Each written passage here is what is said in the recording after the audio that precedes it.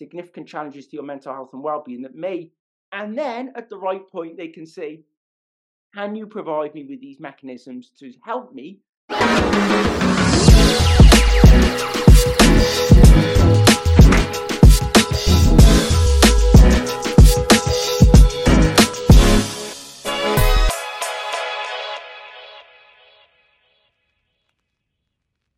So today we have Theo Smith with us. Theo is a neurodiversity evangelist. He's also a recruiter by trade, but one of his main focus is helping organizations look at the wasted talent that there is in the people who have neurodiverse tendencies. So Theo, welcome. Hey, thanks for having me on. It's a real pleasure to be here. Yeah, Theo, just give us a little bit of your background, if you would, please. Yeah, of course. So, as you mentioned, I'm a neurodiversity evangelist. What even is that? Well, I talk to organizations about removing the barriers to neurodiverse talent. And when we talk about neurodiverse talent, we're talking about over 1 billion people globally, right? So it's a significant proportion of the population. And neurodiversity is everybody, right? We are all neurodiverse. We all have unique, incredible brains, like thumbprints. They're unique. Billions of brain cells going on up there. But not everybody has been marginalized or system impacted just because of the way their brain works. And that's what we're talking about when we talk about the neurodiversity movement, which is something that I'm so passionate about. And the reason why this came about is because I'm a recruiter by trade, as you mentioned. I've worked within HR. I've worked within HR technology services. So I really understand that kind of the people departments, the people processes, and the barriers that exist within those systems and processes and departments. And we've been locking people out just because they're autistic or dyslexic or ADHD. And a lot of people have not even been aware of these neurological variations and that they're impacted by it. And therefore, they've not been aware of why they may struggle in certain environments and why they may struggle with certain managers and why they may struggle with life sometimes. A disproportionate amount of people who are from a neurominority or neurodivergent or neurodiverse, depending on your preference for terminology, a disproportionate amount of people really struggle with their mental health and well-being. They may end up on the wrong side of the law, in the prison system, dependent on your socioeconomic background, where you grew up, cultural identity. All of these things can play an additional part to your neurological makeup. And I saw the barriers that my daughter was facing at the age of about 5, and then the realization of the barriers that I faced that I didn't realize were down to the way that my brain works, and I felt that I needed to do something about it. So I've used my privileged position of working within HR and recruitment to influence that space, but that started to grow and develop. Now when I talk to organizations across the globe, right to the top of organizations at board level, but also helping support middle management to make the changes they need to really support individuals, but also to support themselves to be better managers and leaders within organizations. So just in that space, that sounds like a really huge space in itself. Do you, in your work, sort of drill down into any specific sector or any specific type of neurodiversity? How does that work in practice for you? No, people do. There are some incredible people who focus on ADHD, or they may focus on autism.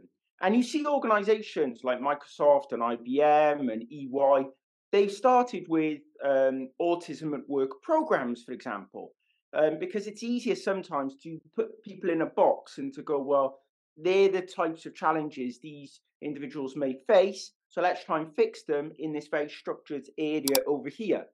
However, I associate with ADHD, with autism, with dyslexia, probably dyspraxia and dyscalculia as well. That's a lot. My daughter has several diagnoses in those areas. So then our brain's not that simple, right? So who am I? Am I Theo, the person who's ADHD? Am I Theo, the person who's autistic? Am I Theo, the person who's dyslexic? Well, no, I'm Theo, and I have this brain, and it means that sometimes I face significant challenges, and sometimes that's affected my well-being, my mental health, but other times it's been an incredible strength. So I find it really difficult myself to just segment it into one box. However, I will talk about these different areas and how it impacts us, but then I will talk about the co-occurrence as well and the interconnecting pieces between them, and that you can't have different parts of your brain that you can say, today I'm going to live in this part of my brain, and tomorrow I'm going to live in that part of my brain. So for me, it's really important that we have kind of an overarching view of neurodiversity is everybody, the human brain isn't incredible, and then look at what barriers we have in place within organizations that we can move that are going to positively impact everybody, but certainly will have a positive, increased positive impact on those who are not getting through into the workforce. And in the UK, just as an example, this is ONS data, this is government data. There's only around 79% of people with an autism diagnosis are not in work currently in the UK. That's got worse during the pandemic.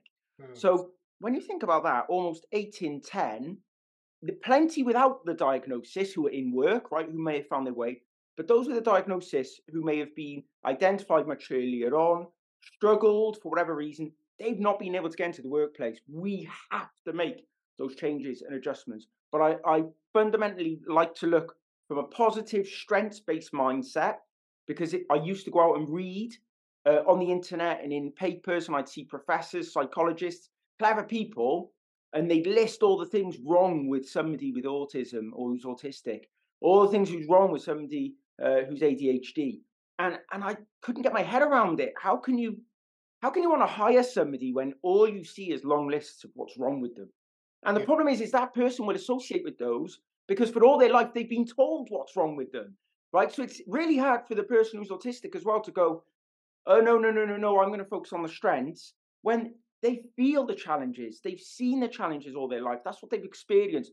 So I wanted to try and not just help organizations see the strengths, but help individuals start to see and appreciate their strengths, not to discount the challenges, but to embrace the strengths as well as the challenges and be able to walk into an interview like anyone else and not go, I'm autistic or here's all my challenges, but to go, here's my strengths, just like anybody else would say, here's my strengths, I'm proud of them.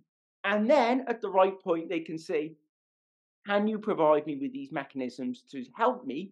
Because for me to lean into my strengths, I may need slightly tailored technology or a tailored environment, or I might need to spend slightly more time at home, which is now not a big surprise, right? But these are the yeah. types of things that it's not going in there with, I'm autistic, this is my label, these are all my challenges, that's the end. Because I've seen too much of discrimination on that basis. So that's why I take a broader overarching approach to look at all these different cognitive variations, because I think that's where the power of sustainable change and transformation is within this space. That's a really good way of looking at it, and I think for people who are neurodiverse or people who don't associate themselves with neurodiversity, and neurodiversity, I believe, has expanded immensely in terms of awareness, of self-awareness in the last few years. So I know, for example, when I some years back was trying to go and do a further study, and I thought, oh, I'd go and do an MBA, and then realized that it took me a long time to do the maths part of what I needed to do to get into an MBA. Thankfully, I think I turned it around in the sense that I went from thinking I need to do an MBA because everybody's doing an MBA into doing a master's in creativity, innovation, and leadership, which is a totally new way of looking. And I think that sometimes is important because we try and pigeonhole ourselves into something that is so structured that everybody else seems to be doing. But if I try and do it, chances are I may fail at it, I may not be good at it, and so you end up going further down a rabbit hole rather than going into something that is your strength. So I love the way that you say you look at this. It's interesting, right? Because the one of the challenges the neurodiverse, neurodivergent, neurominority community, one of the challenges they face is constantly having to mask, constantly doing what you've mentioned there. And we all do it. It's to the extent that you have to do it, why you're doing it, and the effect it has on your mental health and well-being. That's the difference, right? We may all go into a situation and go, I'm going to be somebody or something else because I don't think I fit in here. But for people who are having challenges neurologically at fitting in, sometimes they're doing it to such an extent, it is massively putting pressure on themselves, their brain, the way that they feel. And what we found, especially more recently, and I see this in my daughter, is that masking, especially amongst women, in the classroom, for example, girls in the classroom, we're seeing that the boys may be more likely, not always, to act out. The girls may be more likely to just quietly sit at the back of the room. Now, that then doesn't get dealt with, and therefore it gets missed. And therefore, you continue to mask throughout your life. Therefore, you continue to do what you think society wants from you in this instance, right? Very good example. You go and do a qualification that may not be suited to your needs because you think that is what society demands of you, rather than actually going, I'd be much happier and better doing this over here, which ultimately will give me more because it's leaning into my significant strengths and abilities. It took me a long time to realize that that some of the things that I started out with that I really loved and enjoyed, that I suppressed often because people would define me as being a bit quirky, a bit odd, a bit too overwhelming, a bit too much. And now I get, there's still those people who say that, right? That's fine. But I get a lot of people going, wow, you have so much power and energy and enthusiasm, and you're so engaging and inspiring. And right, all of that, I've leaned more into that as I've got older. I've gone with it. Right. I put it to one side because I felt like it felt awkward. And now I'm leaning into that more. It's just allowing me to feel much happier. It feels like I can sustain the work that I'm doing because I'm not trying to fit in to be this person that other people need me to be. I'm just being much more successful. I'm there. I'm a better human, a better father for my family. Doesn't mean I don't face challenges, but it does mean that I'm really able to understand what drives me, what gives me energy, what helps me be productive, and that allows me to sustain the more positive elements of my mental health and well-being rather than going into those areas of challenge, which is quite easy to do, especially when you're somebody who has high levels of energy. And I guess athletes, you see it all the time, when they stop doing the thing that they love, football, cricket, tennis, whatever it is, and it's like off the edge of a cliff, a lot of them really suffer with their mental health and well-being. And it's no surprise that a high proportion of athletes and individual athletes are ADHD, right? They put in all that energy in, and the minute it stops, they feel lost. What do? And I kind of feel that it's finding your strength, finding the thing that you feel most comfortable at. It may still take up a lot of energy, but ultimately, it drives you. It keeps you engaged and happy and motivated, which is really important. For sure. So as you start to describe yourself in that image, I'm thinking it needs a certain level of self-awareness to understand, to recognize strengths in yourself. And then again, as you've talked, it's like there's a progression, there's a maturity, there's this is who I am. And instead of just sitting in who I am developing who I am in the environment that builds on the strength. And this is what I'm wondering. So, have you got some kind of mechanism or some kind of way in which people can, one, recognize it, and two, find the ways in which it can be developed? Yes. So, I mean, I used to do a lot of self-destructive stuff, right? Because, like, if I'm on the edge of the cliff, I may as well be off the cliff. It was always in my mind. If I'm on the edge, I may as well be off. And that that takes a lot of time and risk and putting yourself in situations that are not helpful, to finally realize that was not helpful. That damaged me. That put me at risk. And now I need to make better decisions. And that means if I'm on the edge of a cliff, I don't need to be off the cliff. Actually, I can find ways to step back away from the edge to make better decisions. That still doesn't mean I can't take risk. I can't live life to the edge, but I don't always have to put myself in a position of danger. And so me being able to understand that, and part of it helps with having a family, right?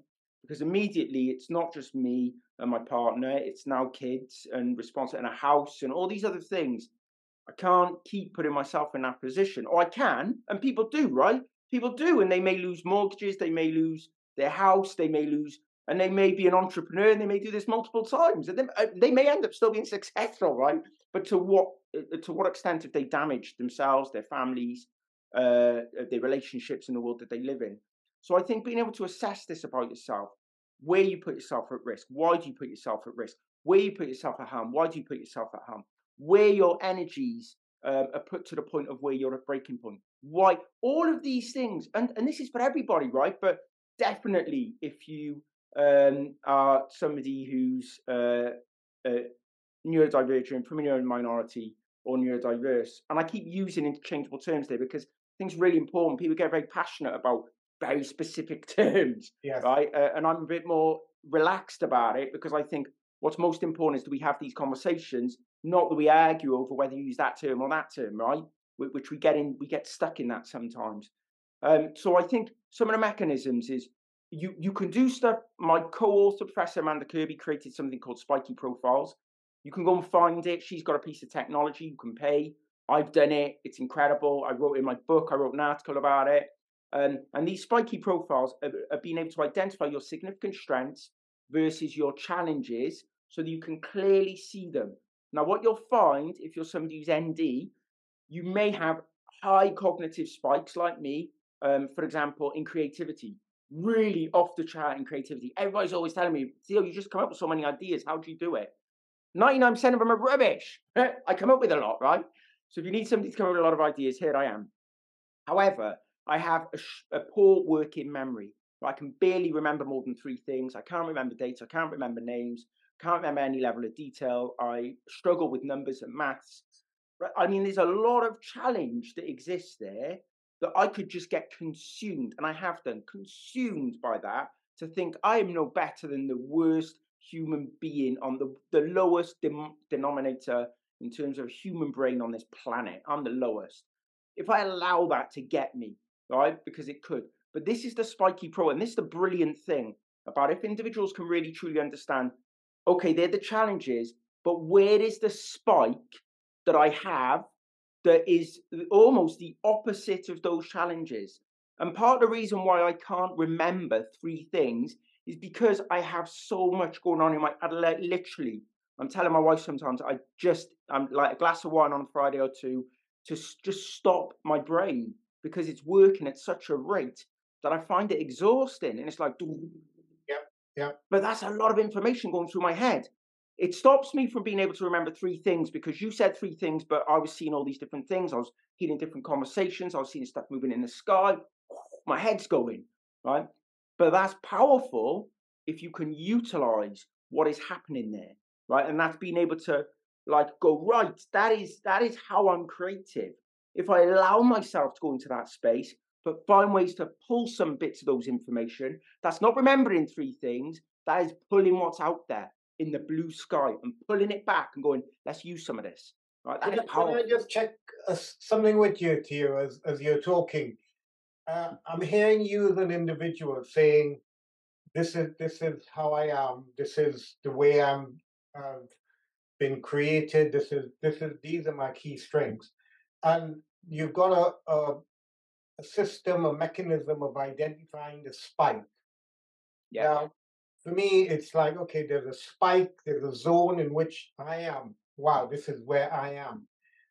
But I think some of the challenges I feel that there are for anyone is to stay in the zone or know where, like you described, the edges, etc. So I'm wondering, can you say something about community? in that respect, or people who hold boundaries for you, or people who keep you in your zone or in your line? How does that work for you? So let me tell you the the pro and con here.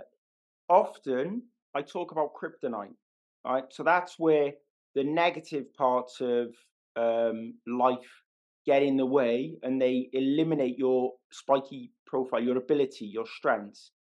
And often the kryptonite is put in your path by other people. And what a lot of people don't understand is what that kryptonite looks like. I may not understand what it looks like, and the person who may be my manager, for example, may not know. So they're inadvertently putting kryptonite in my way, and I'm not seeing it, and it's impacting me. And at the end of the day, whatever, I could be upset, I could be exhausted, I could be angry, like all of those emotions and feelings are because of these bits of kryptonite. So that kryptonite can be asking me to write. I can't write. I don't hold a pen properly. I struggle to write. I can't spell. So all of these things for me are like trauma from when I was a child. That's like kryptonite for me. Right? A lot of people may not understand the connection between what's happening to them today and what happened to them in school, right? And those connecting pieces. So one of the powerful things is not just understanding the community which you're talking about, which help. It's actually understanding those people that are harming you and hurting you. And by the way, that may also be you. It may be yourself, right? Yes. So understanding those are really important. And then the other bit is understanding who can give you energy and power and guide you and lift you up when you're down. And some of that comes from who I work with, understanding me really well. And that could be a manager, that could be a business partner, that can be a life partner, i.e., your wife or husband, or whatever it may be.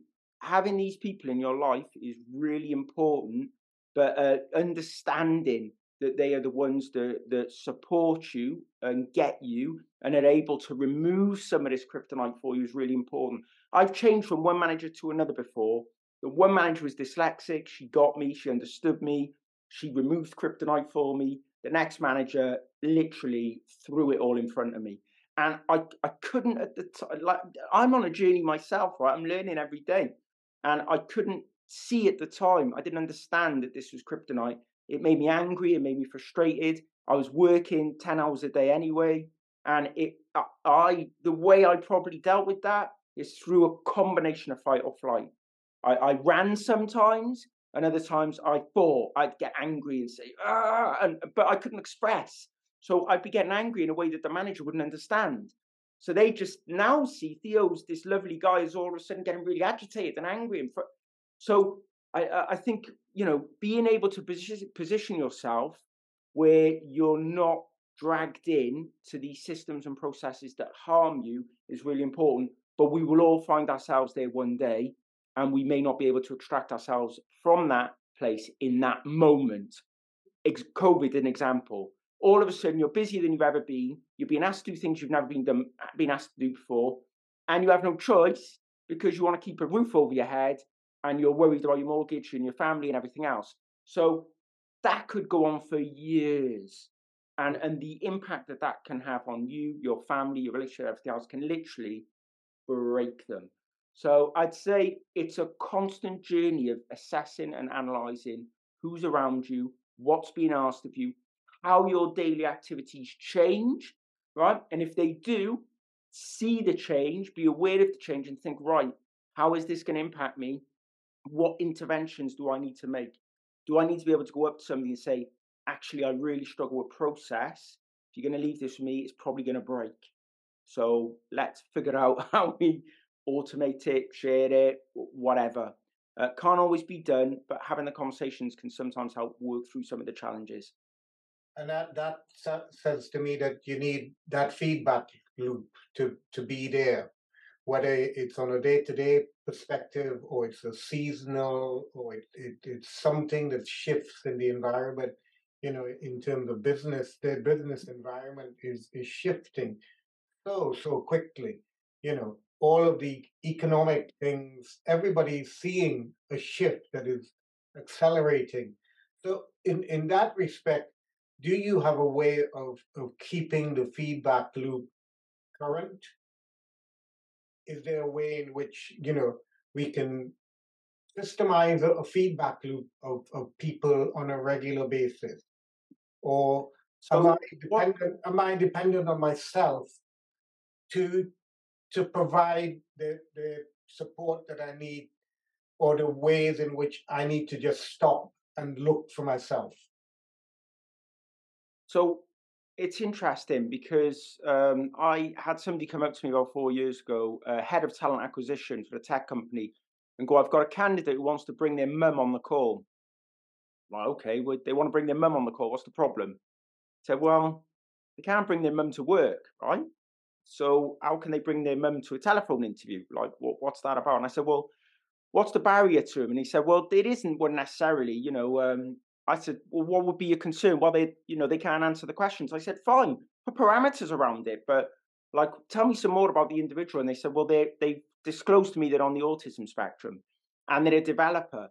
And I said, well, listen, that mum is probably providing a coach because they've already realized that this individual is misunderstood or they misunderstand questions, nuances, and therefore they're not able to show their best selves in that context, and therefore they may continue to fail. Now that is a coach. What we've now seen is having individuals who can support you in different areas, aspects, and facets of life is really important. Those people who go on to be very successful often has had multiple coaches and advisors and people and communities that they've been a part of, right? So what you need to ensure as part of that loop that you're talking about is that it's not too tight a loop, right? It doesn't just rely on three people, your manager, your wife, and I don't know, a single employee, right, or somebody else, because that loop will break down.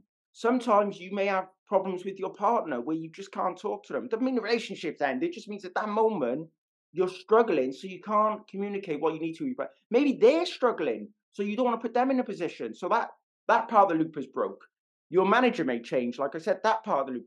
Where's your loop? Where's your support network? Where's the people that can keep helping you? So what I would say is this is where employee resource groups of organizations, if they're set up properly and independently and they're allowed to have the conversations that they need to, can be helpful because there's a group in itself. Some of these groups you can get externally via social media. Young people are finding help and resource in TikTok. The reality is diagnosis of ADHD is significantly increased because people are able to see people who represent them. Representation, right, is key.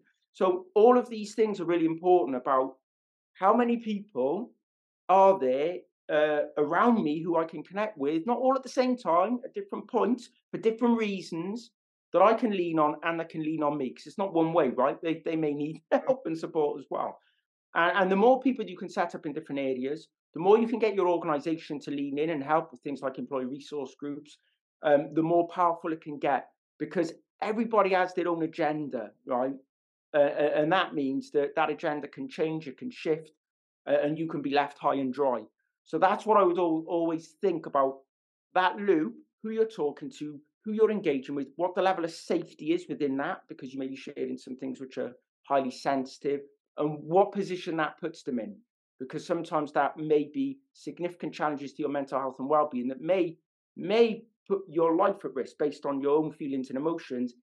Like there's certain people like conveying that to may then put them at risk, right? And I mean, this is how important it is that you're constantly thinking about all these different relationships and all the different people who are supporting you and that you support, and that you continue to adapt and change that because you grow and develop and change, as do the people you're working with. And therefore, that loop should not be the same people you're communicating with all your life. Doesn't mean you still don't stay close and connected or whatever it may be, but that needs to evolve and change as you do, and you need to support others as you grow and develop. So that would be my thinking there. And I don't always do it well either, by the way. So it's easy to say, it's sometimes hard to do. I totally agree with all what you said there, Theo, that loop is fluid.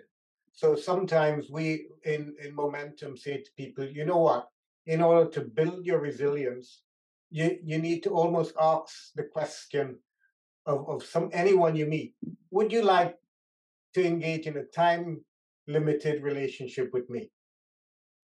And that time is, if you hold that sort of perspective, you realize that everybody's in some sort of time limited relationship. Could be 5 minutes, half an hour, 2 years, 50 years, but it's also always time limited. So having that perspective gives us a sense of, yeah, there's something that we can control, but there's a framework in which you can move in, there's a boundary in which you can move in.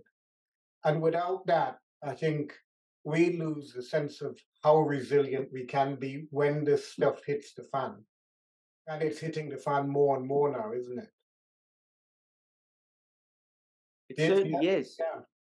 The other thing we say to people in terms of the resilience aspect, and I think it ties in very nicely with what you've been saying, is you need VAT in order to grow. And we say that VAT means vulnerability, accountability, and trust. And you may have said it in a different way, but I think it's the same thing. It's like saying, hey, I need to be vulnerable to somebody in order for them to get me. If I want to change, I need to be accountable to somebody. But at the end of the day, I need a safe space, because without that safe space, I ain't talking to you and you ain't talking to me. So I think we're kind of talking the same language, but perhaps in a different way. And it's great to see that as you interact with people, that you provide that space in which we can at least start to have the conversations and then move it forward. So Well, it's please.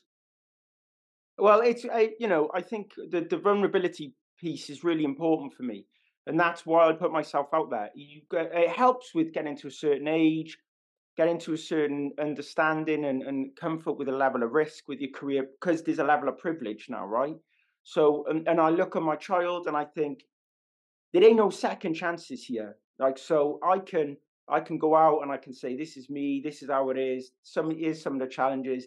I give away really still only 10% of the truth. But the truth is there's a lot more challenge that has existed beyond what I share. A lot of it is more related to today, because that's the most immediate thing that I see and feel. And that's how I feel I can support others at kind of overcoming some of the challenges that they face. But I think the vulnerability is really key, because you're right. Otherwise, like, there's so much information, content, viewpoints out there, that without the vulnerability, without opening up and showing yourself, then how can you really expect anybody to buy in, to believe, to connect with what you're saying? I certainly can't with others. I need to see the human side of that person in front of me. I like the way you say that you're giving away the 10%, and the 10% is true, it's real, and there's a lot more behind it. But you're giving away at least most of it, I guess, would be strength based, and perhaps a few of them might be challenge orientated. But it's all in within that 10% that you're saying, hey, this is me, this is what I look like now at this point in time, and perhaps this is where I've come from, and then you too can walk forward in that. Yeah, I mean, I talk about some of the challenges actually more in a like, the reality is it becomes a funny thing. Like, if I can't remember names, I'm telling you I can't remember your name. Like, that's the reality. I've never told Yeah, Up until recently. I've never told people. I don't walk around telling people I can't remember their names. I do everything but tell them, because it's embarrassing. So I find any mechanism not to let that person know that I can't remember their name, especially if it's like the fifth time I've met them at an event and they come up and give me a hug and I'm like, oh, I just can't remember your name. Like, I know you are, I just can't remember your name. So I always try and think about what are those challenges that I face, and how can I just share it in a really human way. It's not the end of the world. Sometimes it's felt like that in a moment when I realised that, or the person realises I don't remember their name. It feels horrible, but that's why I try and humanise, or I try and just laugh about some of this stuff as well, because that helps break it down yeah, and helps make people realize that we shouldn't be so serious about some of this stuff, because it's hard for humans, it's hard. that's so true. That it comes back to what you were saying about masking earlier on. And it's, if I have to mask, I have to be stiff. I have to, there's a wall that comes up. So, hey, I can't remember your name. Okay. Are you Fred? Are you Jane? Are you Peter? Are you Paul? Okay. And then we can move on from that point. But if it is that sorry, and I think it's really important because most people do know you don't know who you're talking to. They will stand in front of you, and but nobody's actually acknowledging this elephant in the room. You don't know who you're talking to, and we're having this weird sort of conversation, and neither of us are moving forward. But let's move this forward beyond this little sticking point, and let's get to something perhaps more important. But if we stick at the sticking point, this wall is like, wow, whereas it can be like this, and we can find different ways in which we're looking to collaborate. And that's key, isn't it?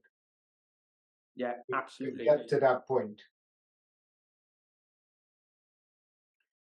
Just as we're going to draw down a little bit now towards the end of our conversation. Just tell me, Theo, how do you see the neurodiverse community of people being impacted perhaps more than others with the COVID situation that we've gone through? Wow. Well, it's not just the COVID situation. It's now the challenges that exist beyond that, right? We see, with uh, the wars that currently exist globally, and famine, and the challenge with climate, and the sustainability of the planet. Like we can't underestimate all of those things combined. And then when we think about the neuro minorities, and that they've already been negatively impacted in so many ways by industrialization and globalization, that actually we need to really think about how we are currently segregating people from society. And that comes back to like the 80% of people out of work, right? And it's got worse. So there are incredible opportunities that have come from COVID, for example, like people being able to work more remotely. Only hearing yesterday that that trend is going to continue. It's currently like 3 days in the office, but they reckon it's going to continue to shift. Environments are going to have to adapt and change.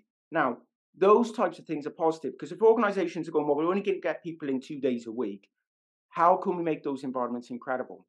And if we think about the challenge that environments have had on individuals, too much noise, too much light, too much chaos, lack of ability for individuals to be able to focus and to deliver on work, to say, don't worry about any of that. Now, when you come into the environment, we're going to create creative spaces. We're going to create spaces for innovation. We're going to create spaces where you can go and sit with a small group, and you can focus on maybe solving a problem, a task, or something.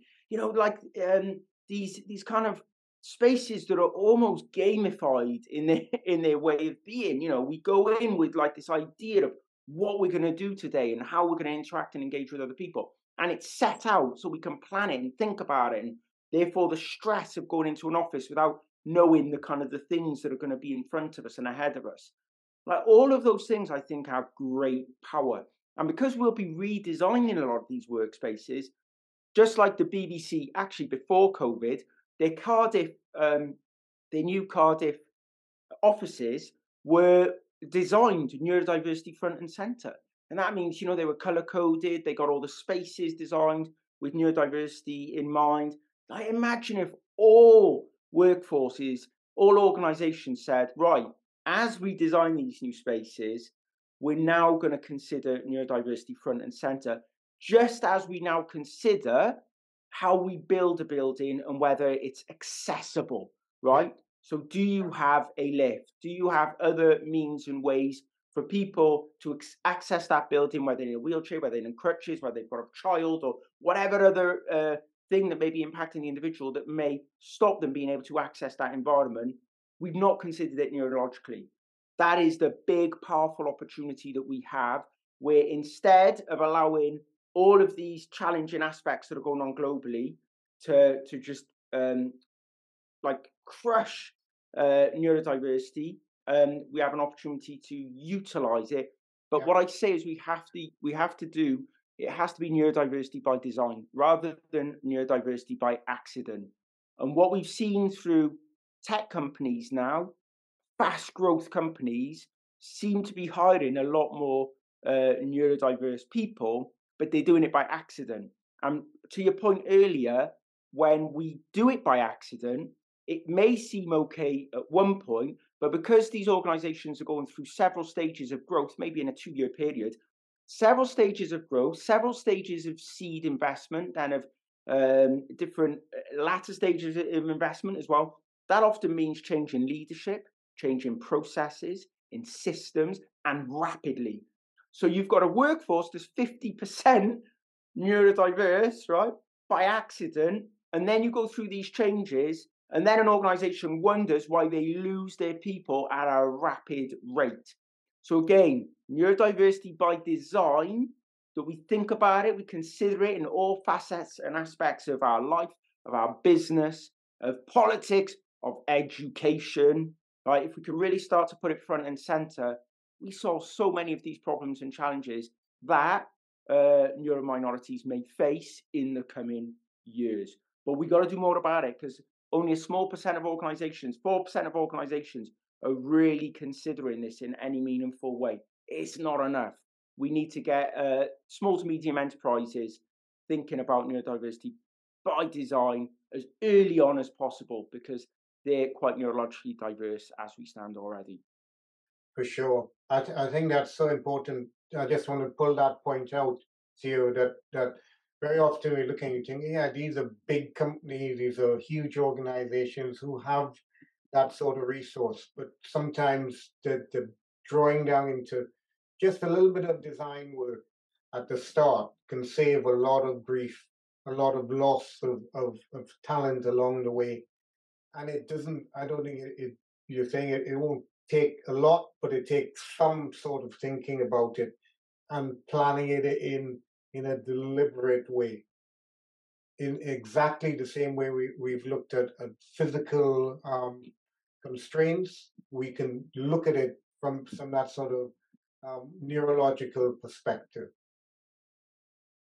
Definitely. Like just to highlight what that looks like for everybody, you invite people into a room for a very simple task, right? When you invite them in, what you need to do is ask them, right?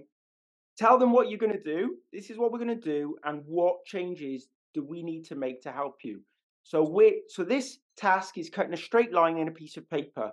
We're inviting plenty of people in. We tap ourselves on the back because we think we're being very inclusive.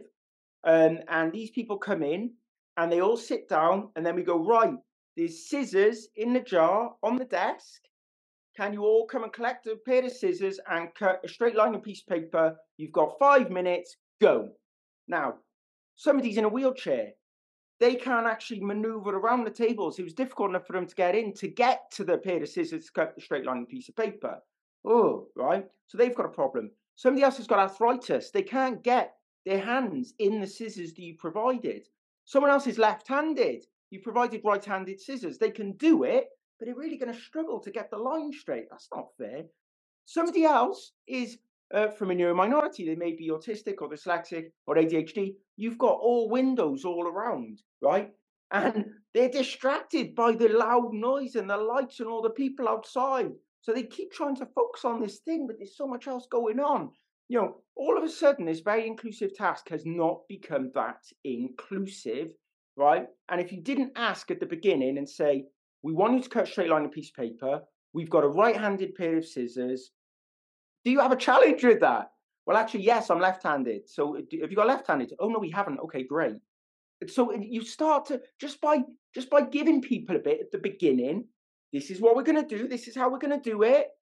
Do you have any challenges with what we're going to do? You know, and it allows people to start to have that dialogue. We just don't do enough of that. That should happen in project teams. That should happen when we come together with people we've not worked with before. I mean, in life, when we're engaging with somebody, like we just don't do it enough. And I need to do better by it. You know, I'm constantly reviewing all the things that I do and how can I do it better. But we've got to open ourselves up to it. And I think that's the way that we're really going to solve some of the greatest challenges is ultimately by asking the questions up front and providing as much information as we can. Excellent. I love what you just described, because it's opened my eyes to what's possible.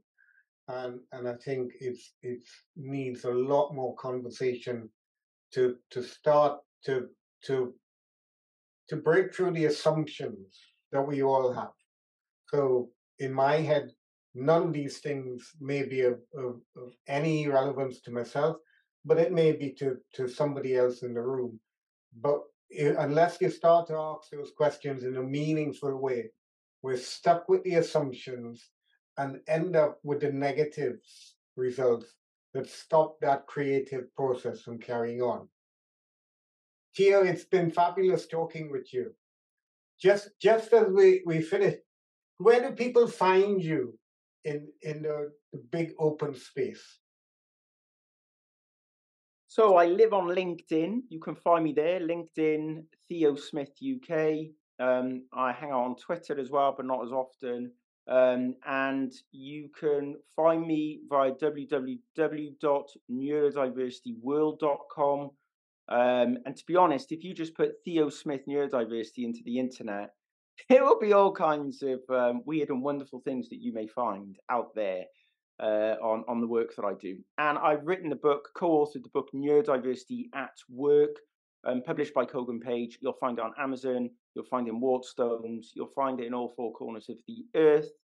And that's where we've put all of our knowledge, our insights, our conversations into one book. And we won Business Book a Year for D&I for that book this year in the UK. Fabulous. Theo, it's been a pleasure. And I wish you all the best with the rest of the day. Take care for now. Likewise. Thank you very much. Bye.